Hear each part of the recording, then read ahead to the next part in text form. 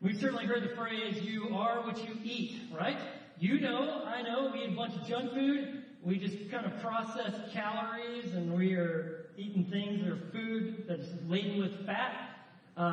We know the outcome of that. We know that it's going to affect us physically, and it'll affect you psychologically. There is a movie called Super Size It, which just shows you the effects of just eating McDonald's food every single meal, and lo and behold, you will be literally transformed in some very negative ways, right? The same could be true that if you eat healthy food, food that is good for your body, you combine that with a little exercise, proper rest, and a little bit of stress management, and you can actually live a very healthy life. You are what you eat. We understand that physically, but it's also true when it comes to wisdom. See, there is the wisdom that God offers people, and there is also the wisdom of the world. And depending upon the type of wisdom that you are abiding by determines the kind of life that you live. You could say it this way. The wisdom that we follow is shown by the way that we live. And when it comes to God's wisdom, he refers to it, James does here in James 3, as the wisdom from above. It's heavenly. It's from God himself. The wisdom from above is always intended to be manifested in our lives. When we speak of God's wisdom, it's not that you just know it. It's not like you've got head knowledge, or you've got, 12 Bibles and they can match all your different outfits. And just because you've heard 5,320 sermons, or you've got a bunch of Bibles, or you wear a cross around your neck, that doesn't mean that you have wisdom. Wisdom, God's wisdom, is always intended to be manifested. It's kind of like this. Let's say you were, hopefully this doesn't happen, but you were suddenly accosted and some guy yanks your arm behind your back and has got you in a position of submission. It's not enough for you to say, hey, I know karate, or I used to have a kung fu lunchbox when I was a kid, which, by the way, that is my childhood lunchbox right there. And I looked it up on eBay. It's worth over $220 right now. I stopped using it after college, but I really regret that I got rid of that thing, because that thing is worth money, man. Look at those guys. God, they're bad dudes, right? It's not enough to tell a person that's kind of got you in a position of submission, hey, I know karate, or I've got a kung fu lunchbox. Do you have what it takes to get you out of that situation? That's whether or not you really know karate. The same could be said of wisdom. It's not enough to say, hey, I know wisdom, or I've got God's wisdom. God's wisdom is meant to be manifested. It's kind of like the state motto of the state of Missouri. Anybody know what the state motto is for the state of Missouri? That's right. It's the show me state. Yeah, you can run off with a mouth, and you got a lot of rhetoric about what you say, but can you show me? When you come to the book of James, and that's the book we've been studying, it's all about, can your faith be manifested? Because true faith in Christ, and the beloved Lord Jesus Christ, as he refers to our glorious Lord Jesus Christ in chapter 2, verse 1, is always manifested in a person's life. It's not faith without works. It is a faith that actually gives outward in a person's life. The same can be said of wisdom. God's wisdom is meant to be expressed. And so he says in chapter 3, verse 13, he says, who among you is wise in understanding? Let him show by his good behavior his deeds in the gentleness of wisdom. If you have God's wisdom, he says, let it be shown by your behavior and your understanding.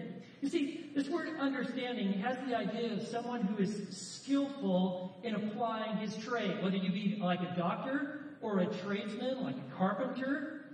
One who has understanding can actually do things. They're not just talking about like, man, I can make some awesome furniture and I know what to do with all my tools. No, they actually can do it and they can demonstrate it. And that's when it comes to wisdom. That's what he's saying here. If you really have God's wisdom and real understanding, it's going to be shown forth in your good behavior, in deeds, in the gentleness of wisdom. And that word gentle is a word that would be used to describe horses, wild horses, that have now been brought under control. We call them horses that have been broke. I don't know if you've ever seen wild horses or horses that haven't been trained, but they're extremely powerful.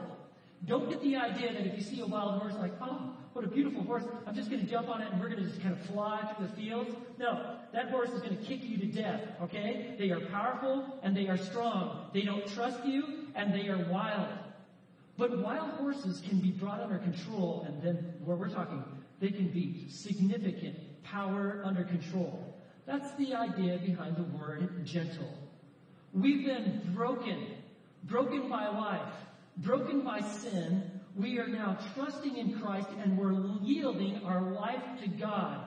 We're not living in our own strength and by the world's wisdom. We're now living by God's strength and applying God's wisdom to our lives. It is power under control. It is demonstrating through our good behavior the gentleness of wisdom.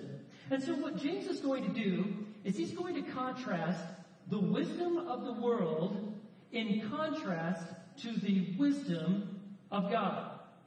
And you might be far more familiar with the wisdom of the world. And so he describes it. He starts beginning in verse 14, he starts to describe what is the wisdom of the world. And first of all, it compels our flesh. So let's just take a look at it and we'll kind of walk through this passage. He says, verse 14, but if you have bitter jealousy and selfish ambition in your heart, do not be arrogant and so lie against the truth. This wisdom is not that which comes down from above, but is earthly, natural, and demonic. For where jealousy and selfish ambition exist, there is disorder and every evil thing.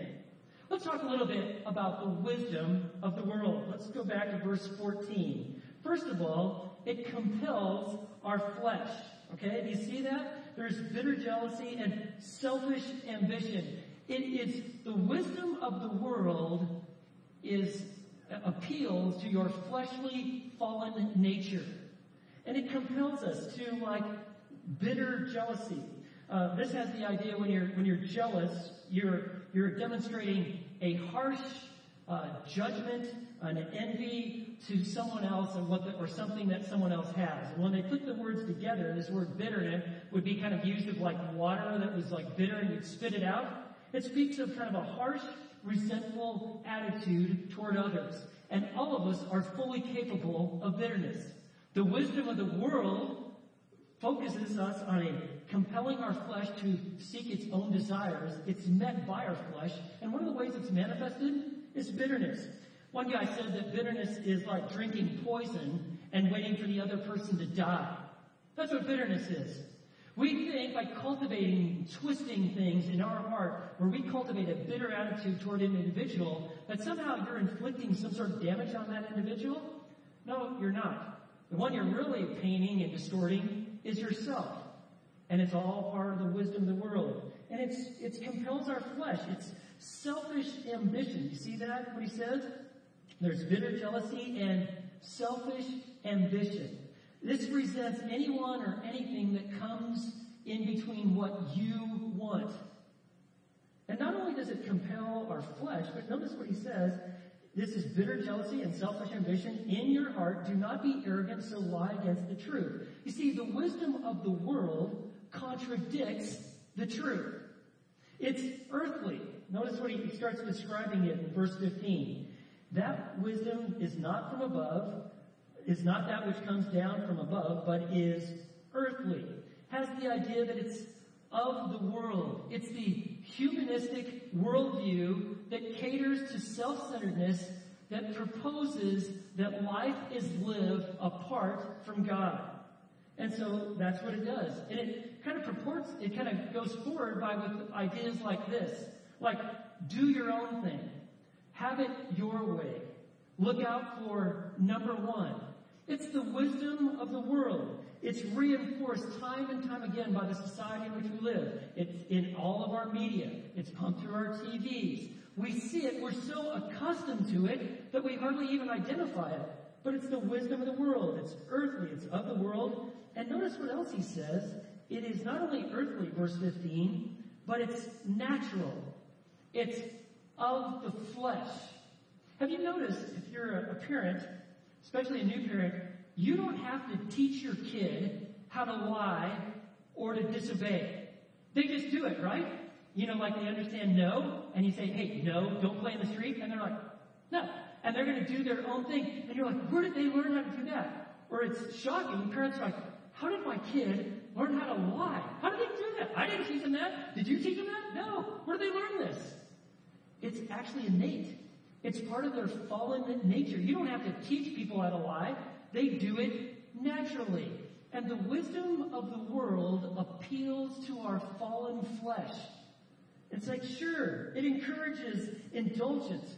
Any appetite for sin, whether it be greed or rage or sexual immorality or drunkenness, whatever it might be, the wisdom of the world appeals to our fleshly nature to engage and to indulge. That there's no consequence. There's no problem. And that's how it functions. And then, I don't want you to miss this.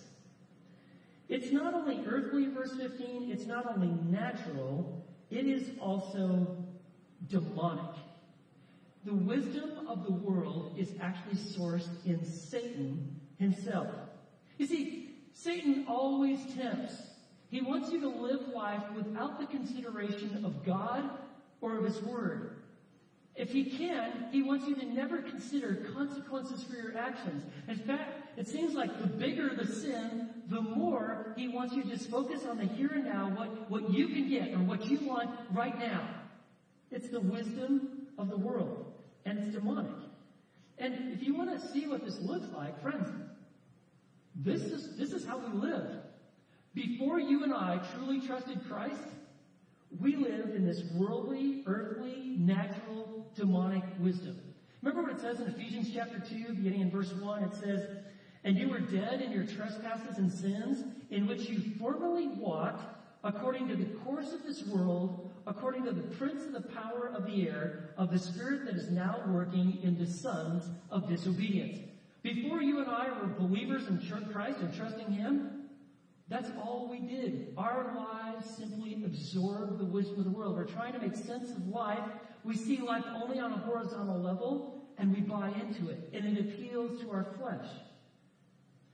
And I want you to know there's an outworking of this.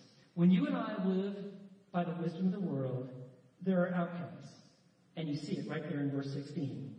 For where jealousy and selfish ambition exist, there is disorder and every evil thing. It's anything from anger to bitterness, resentment, lawsuits, divorce, racial, ethnic, social divides, the absence of love, enemy, trust, friendships. Guess what? It all goes away. Doesn't verse 16 describe our cities today and our country and our world? It's disorder and every evil thing. And you're like, what's going on? What's going on is this. We're simply abiding by the wisdom of the world. And we're living it, and its implications are jealousy, selfish ambition, disorder, and every evil thing. And I'll tell you, it's not only in the world. Friends, the wisdom of the world always tries to take root in the life of a church. You see, when the wisdom of the world starts spreading seeds and starts sprouting in a church, I'll tell you what happens. The whole idea of spiritual revival or growth and holiness or the gospel going forth or Jesus Christ is the focus of our faith or the power and the inerrancy and the integrity of God's word, guess what? That all starts going away because the wisdom of the world is starting to take root in a church. And I can tell you, that all the conflicts and crimes and battles and the wars of this world, I can assure you that made sense to someone or a lot of people. But the result is defeat and discouragement. It is, verse 16, jealousy, selfish ambition, disorder, and every evil thing. So, where did the wisdom of the world even come from? I mean, why is it here, and why is it so prevalent? Well, you don't have to read your Bible too far until you actually encounter the entrance of the wisdom of the world. All you have to do is go to Genesis chapter 3. In Genesis chapter 1 and 2, you have God who created all things. He's created people. It is lovely. It is beautiful. You have Adam and Eve. They're in the Garden of Eden. They've been given work to do, meaningful work. They are obeying God. They are actually cultivating the land. They are naming the animals. They are living in this perfect love relationship with God. They're exercising obedience. They are following God. God actually said, listen, I want you to enjoy. You can take part in anything that you see. Just stay away from the tree of the knowledge of good and evil. You know, because if you ever eat from that fruit, you die. And so they're enjoying life, and they're experiencing just true intimacy with the Lord, just as God intended. But of course, in Genesis chapter 3, you have Satan, who takes kind of the form of a serpent. And he sees all the beauty, but he is against God. He himself wanted to be God. And so what he does is he takes and tries to corrupt all the good that God has, even the goodness among the people. And so you find it in Genesis chapter 3, verse 1. Now the serpent, the devil, taking the form of a serpent, was more crafty than any beast of the field which the Lord God had made. And he said to the woman, indeed, has God said, you shall not eat from the tree of the garden? Did God really say that you weren't supposed to eat from this tree in the garden? And I'll tell you, this woman is smart. She understands. She's got integrity. She has convictions. She knows the truth. She knows what God has said. And listen to what she said in Genesis 3:2. But the woman said to the serpent, from the fruit of the trees of the garden we may eat, but from the fruit of the tree which is in the middle of the garden, God has said, you shall not eat from it or touch it, or you will die. We perfectly understand what God said. We're obeying and we're following. But you know, Satan doesn't give up so easy, does he? Look at the next verse, in verse 4, you know. The serpent said to the woman, wait a second. You surely will not die. Did God say that? Just like God to hold out on you. And he says, for God knows that in the day you eat from it, your eyes will be open, and you will be like God, knowing good and evil. Wouldn't you like to be like God? You see, God's holding out on you. God knows that when you eat this fruit, you're going to be like him. You're going to know good and evil. Wouldn't that be attractive and appealing to be like God? And Eve just starts fixating on this fruit and listening to the words of Satan. And it says in the very next verse, when the woman saw that the tree was good for food and that it was a delight to the eyes and that the tree was desirable to make one wise. Not the wisdom of God, but the wisdom of the world. She took from its fruit and ate, and she gave also to her husband with her, and he ate. You see, the wisdom of the world, it appeals to the lust of the flesh and the lust of the eyes and the boastful pride of life. And she goes, I would like to have that kind of wisdom. God's holding out on me. His wisdom's not enough. I want the wisdom of the world. And she took and she ate, and Adam's with her, and he doesn't even argue. He does the same things and plunges humanity into depravity, into God's justice. Friends, that's where the wisdom of the world has its origins. And it's widespread and so very destructive. And I will tell you this. If you are drinking the world's Kool-Aid, don't be surprised that you actually adopt and actually manifest the destructive characteristics of the wisdom of the world and its values.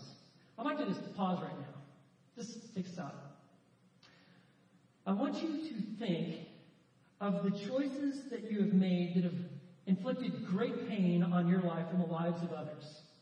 You don't have to share it with your neighbor, but I can assure you, all of us have made decisions and choices that have created great problems, great brokenness, real hurt in our lives.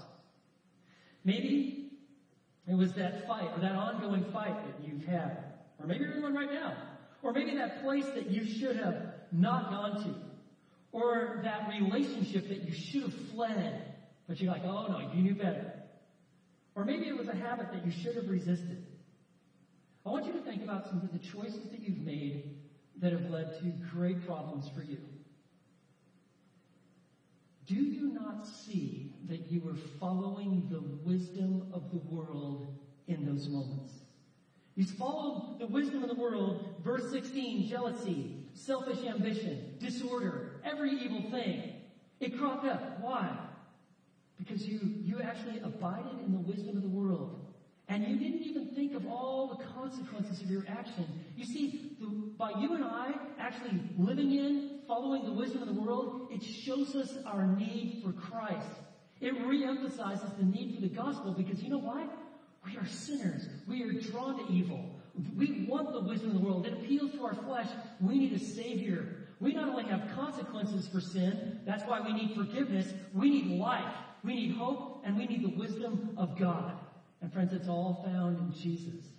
You see, that's the wisdom of the world. But God in Christ offers us something very different, something far better. It's the wisdom of God. And I want you to see what it is. For me, in my Bible, I literally turn the page and I come to verse 17. And it's not just the turning the page. Really, when you and I start trusting in Christ and following the wisdom of God, it's the turning and the changing and the transforming of the life. Notice the wisdom of God, verse 17. But the wisdom from above. And he goes on to explain it. It's above is first pure and then peaceable and gentle and reasonable and full of mercy and good fruits, unwavering, without hypocrisy. You see, the wisdom from above, the wisdom of God, it's manifested by God's Son. You want to see wisdom? You just fix your eyes on Jesus. Look at the gospel accounts. It is manifested in God's Son. It is available through God's Holy Spirit. And it is recorded in God's Word. It's the wisdom from above. And when we follow it, what happens is God cultivates holiness in our life. Godliness. And that's what verse 17 describes. He describes how the wisdom of God appeals to the Spirit of God that is placed in our life. When you and I believe in Christ, at the very moment we trust in Him, the Spirit of God comes into our life, and the Spirit of God yearns for, desires the wisdom of God. It revolts, it recoils, it doesn't want the wisdom of the world because now you're a new creature in Christ. And the Spirit of God yearns for the wisdom of God to be manifest in your life. He'll actually empower it to become a reality. He wants you to grow up and to mature. And so he describes what does that look like. And he goes, first of all, it's pure. You see that? It's not contaminated. It's not defiled. It is peaceable. It has the idea that you love peace and you promote it. It's not just the absence of war, but it's the experience of being Christ-centered, to have gravitas in your life because you know God. You're not just being kicked around here and there, but you're a peaceable person. And you are gentle. That means that you're not running around causing fights. But it also means that you do not compromise just to kind of keep the peace. Carl Sandburg, in his biography, won a Pulitzer Prize for his biography on Lincoln. And he described Lincoln as a man of velvet steel. Velvet steel. A man of deep conviction, strong, iron, like steel, unbending, not compromising, moving forward, and yet at the same time velvet. There was a softness about his life. He was gentle. That's the kind of gentleness he's talking about here. It is gentle. It's God's wisdom being applied to your life. It gives you fortitude and character, integrity and depth. And yet it comes across as soft and sweet, strong and powerful.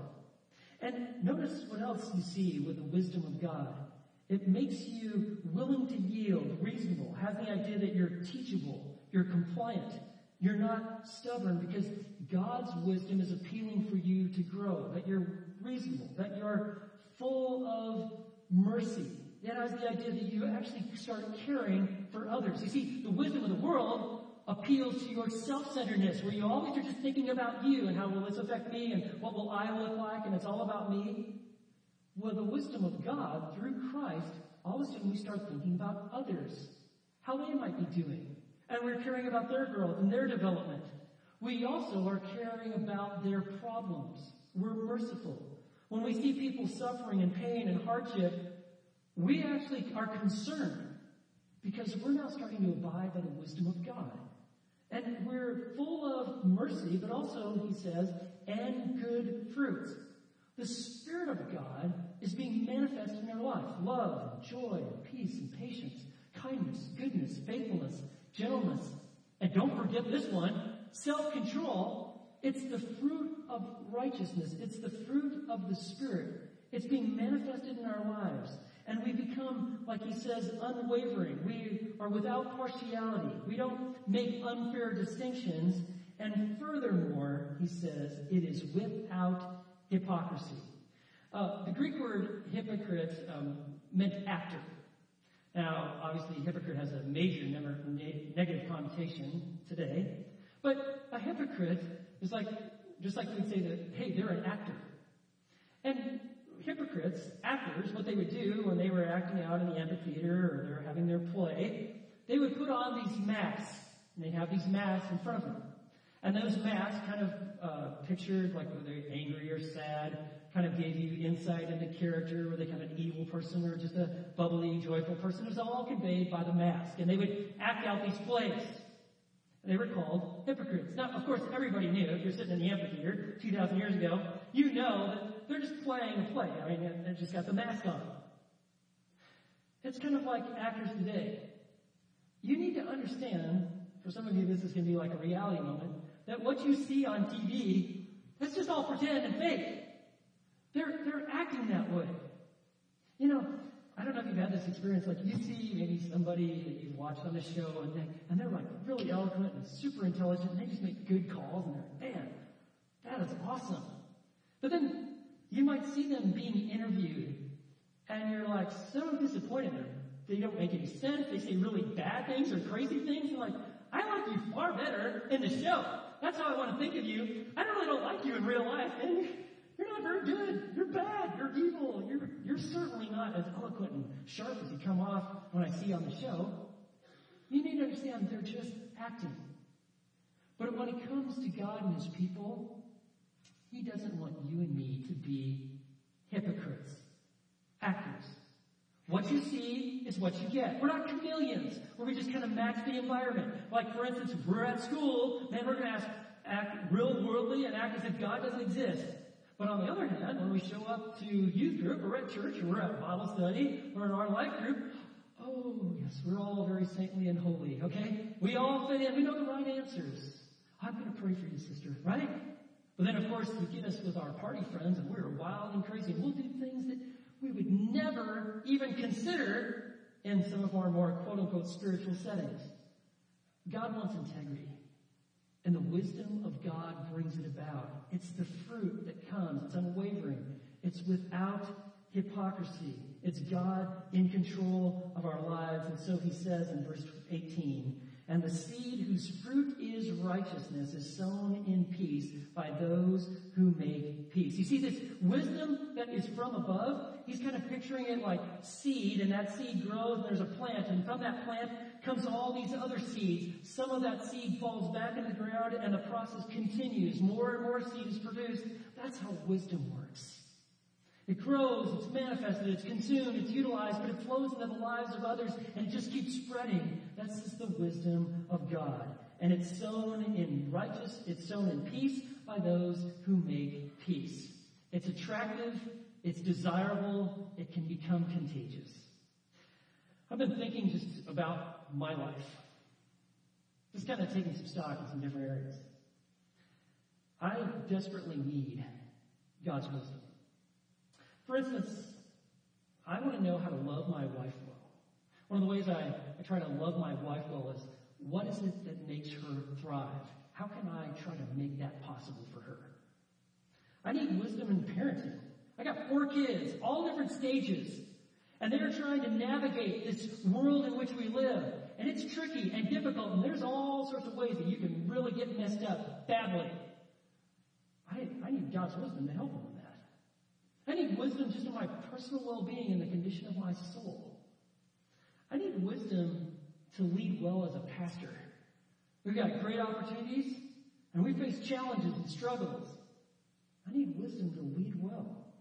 I need wisdom to teach, whether it be kind of one-on-one in a discipleship relationship, or in a small group, working with Baylor students, or in a large group setting like this, or with seminary students.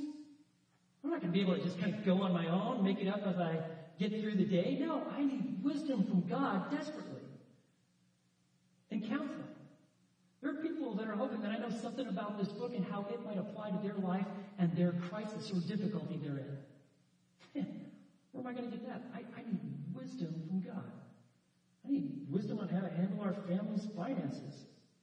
And I've come to the conclusion, I can't really afford to not be seeking God's wisdom because there is far too much at stake. And I'd imagine that you would say the same thing. I mean, when you consider your life and your ministry, your family, your career, your retirement, the decisions and challenges that you face, whether you should get married, how you should handle this situation, do you feel comfortable going on your own and just keep floating around with the wisdom of the world?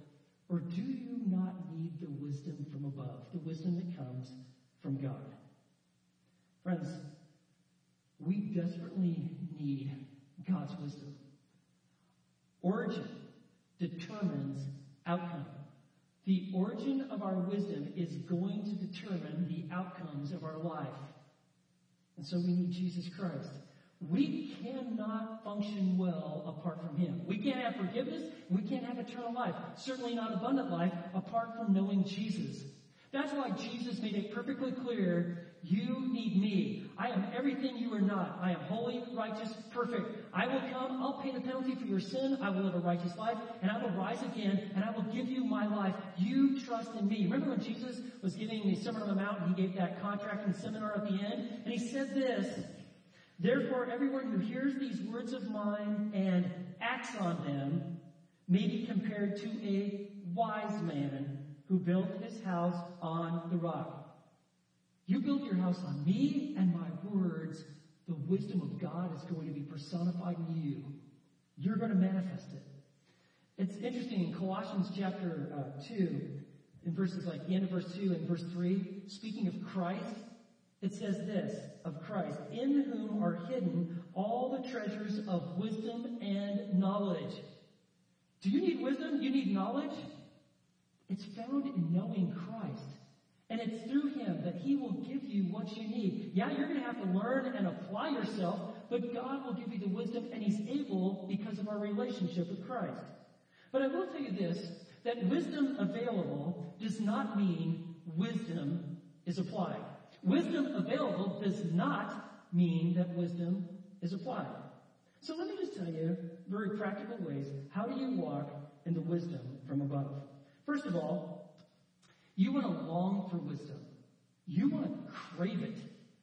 Like, you've got to want it badly. You can't be passive when it comes to the pursuit of wisdom. Like, I'm just going to hope it happens when I drive by the church or kind of show up here. No, you've got to want it, desire it. If you want to look at what wisdom looks like, you just go to the book of Proverbs. Proverbs is like wisdom distilled. It is just pure wisdom. And then Proverbs, like chapter 16, verse 16, it says, how much better it is to get wisdom than gold, and get understanding is to be chosen above silver. You got to desire it and you want it. I'll give you another practical step. How do you walk in the wisdom of God? You need to ask the Lord. Do you remember when we started the book of James, James chapter 1, verse 5? It says this, but if any of you lacks wisdom, that's me. If you lack wisdom, what do? He says, let him ask of God, who gives to all men generously and without reproach, and it will be given to you. You ask God, God will give you wisdom, but you got to want it. You got to ask Him. You got to be engaged. You ask the Lord. Ask the Lord, Lord, what does maturity in Christ look like in this situation or this relationship? What would that look like? Your word applied, the principles of truth applied to this situation. And then, Lord, would you give me the grace, desire, and strength to do this? I can't, but you can.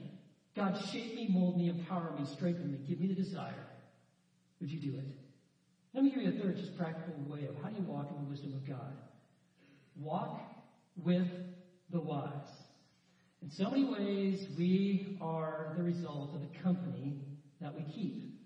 So what you want to do is you want to find a few friends who are actually growing and manifesting the wisdom of God. I will tell you, friends, these are great relationships. These are relationships that have depth, purpose, significance, integrity. I mean, these are real relationships, not just superficial things built on superficial deals that are going on in our world, like watching just a game, but real relationships where you can talk about the deep matters of the heart. Like Proverbs 27:17 says, iron sharpens iron, so one man sharpens another.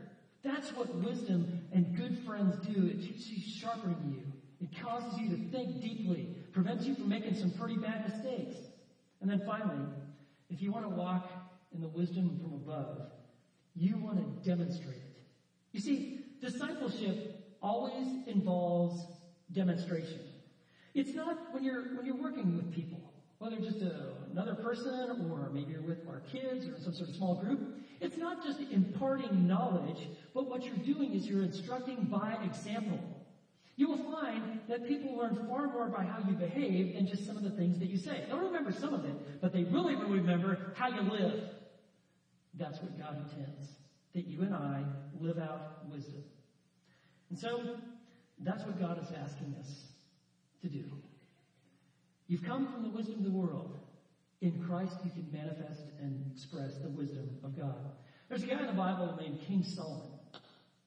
And I'll tell you what, man, talking about a guy who really had it all. He actually inherits the kingdom from his father David. He's got wealth. He's got opportunity. And God comes to him when he's in Gibeon. And the Lord appeared to Solomon and he said, listen, ask me what you wish from me to give to you. Anything you want, ask me. I mean, what would you ask for? Listen, if God said, ask me what you want, what would you want? What is it that, man, it's that car that I see when I drive to work? What is it that you would want? What is it? Are you thinking about it? Because Solomon had obviously thought about it. And Solomon, he saw that God had indeed fulfilled the promise and that there was going to be a son of David that is going to reign. And he saw the opportunity and the position. He's saying, you know what Solomon asked for? The world would say this is utterly stupid. But Solomon asked for wisdom. This is what he said. So he said, so give your servant an understanding heart to judge your people, to discern between good and evil.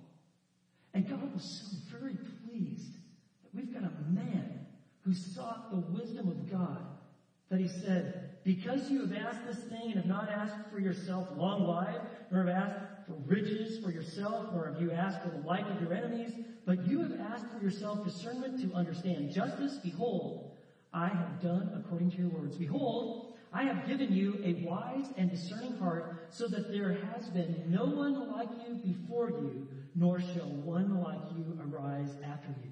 And God gave him wisdom, and it showed up in his social decisions, economic decisions, military decisions. I mean, this guy was wisdom personified. People were traveling all over, even from Africa, to come and hear and see the wisdom of Solomon. But Solomon encountered what we could call the big three idols of destruction. You see, wisdom available does not mean wisdom applied. And the big three idols of destruction are sex, money, and power. Unbiblical sex, this drive for power and more influence, and money. The idea that you trust your resources, not trusting in God. And in Solomon's case, he bit off on all three. You come to 1 Kings chapter 11, verses 1 through 3, and it's actually hard to read them. Because here's Solomon, who's been given all this great wisdom, had it going for him. When you get to 1 Kings 11, it says this, he had 700 wives and 300 concubines. They turned his heart away. You see, these idols, unbiblical sex, power, money, they will turn your heart away from God and his wisdom. And for Solomon, I mean, it eroded his relationship with God, and it eventually destroyed his heart, and it brought it to a place that one day his kingdom would literally be shredded in two. That's because wisdom of God, even though it's available, doesn't mean that it is applied. It's interesting. I'm of the persuasion that God actually, at the end of Solomon's life, brought him to a place of great brokenness and humility. And I believe that's when he wrote the book of Ecclesiastes. And the book of Ecclesiastes is really a book that's all about how the vanity of life, living apart from God, trusting him, knowing him, and loving him. At the very end of Ecclesiastes, his final 2 sentences that he wrote are this. The conclusion, when all has been heard, is this. Fear God. That idea of reverencing and respecting God, and keep his commandments, because this applies to every person. For God will bring every act to judgment, everything which is hidden, whether it is good or evil. You see, God will make it known what we did with him and his wisdom, and whether he and his wisdom were manifested in our lives. You see, the wisdom that we follow will be shown by the way that we live. Let's pray. Lord, what an amazing passage of Scripture. How you've put before us so clearly the wisdom of the world and its effect, and the wisdom that comes from you that is above. And Father, for someone who's come here today who's never truly trusted in your Son, would they just pray with me now and say, God, I turn from myself and my sin and the wisdom of this world, and I turn to Jesus for life, for forgiveness, and I desperately need your wisdom. And for the rest of us, Lord, who do know your Son and are trusting in him, God, help us to experience the wisdom that comes from you, to grow in it, to manifest it, to value and to cherish it, to spread it for your glory. We pray in Jesus' name.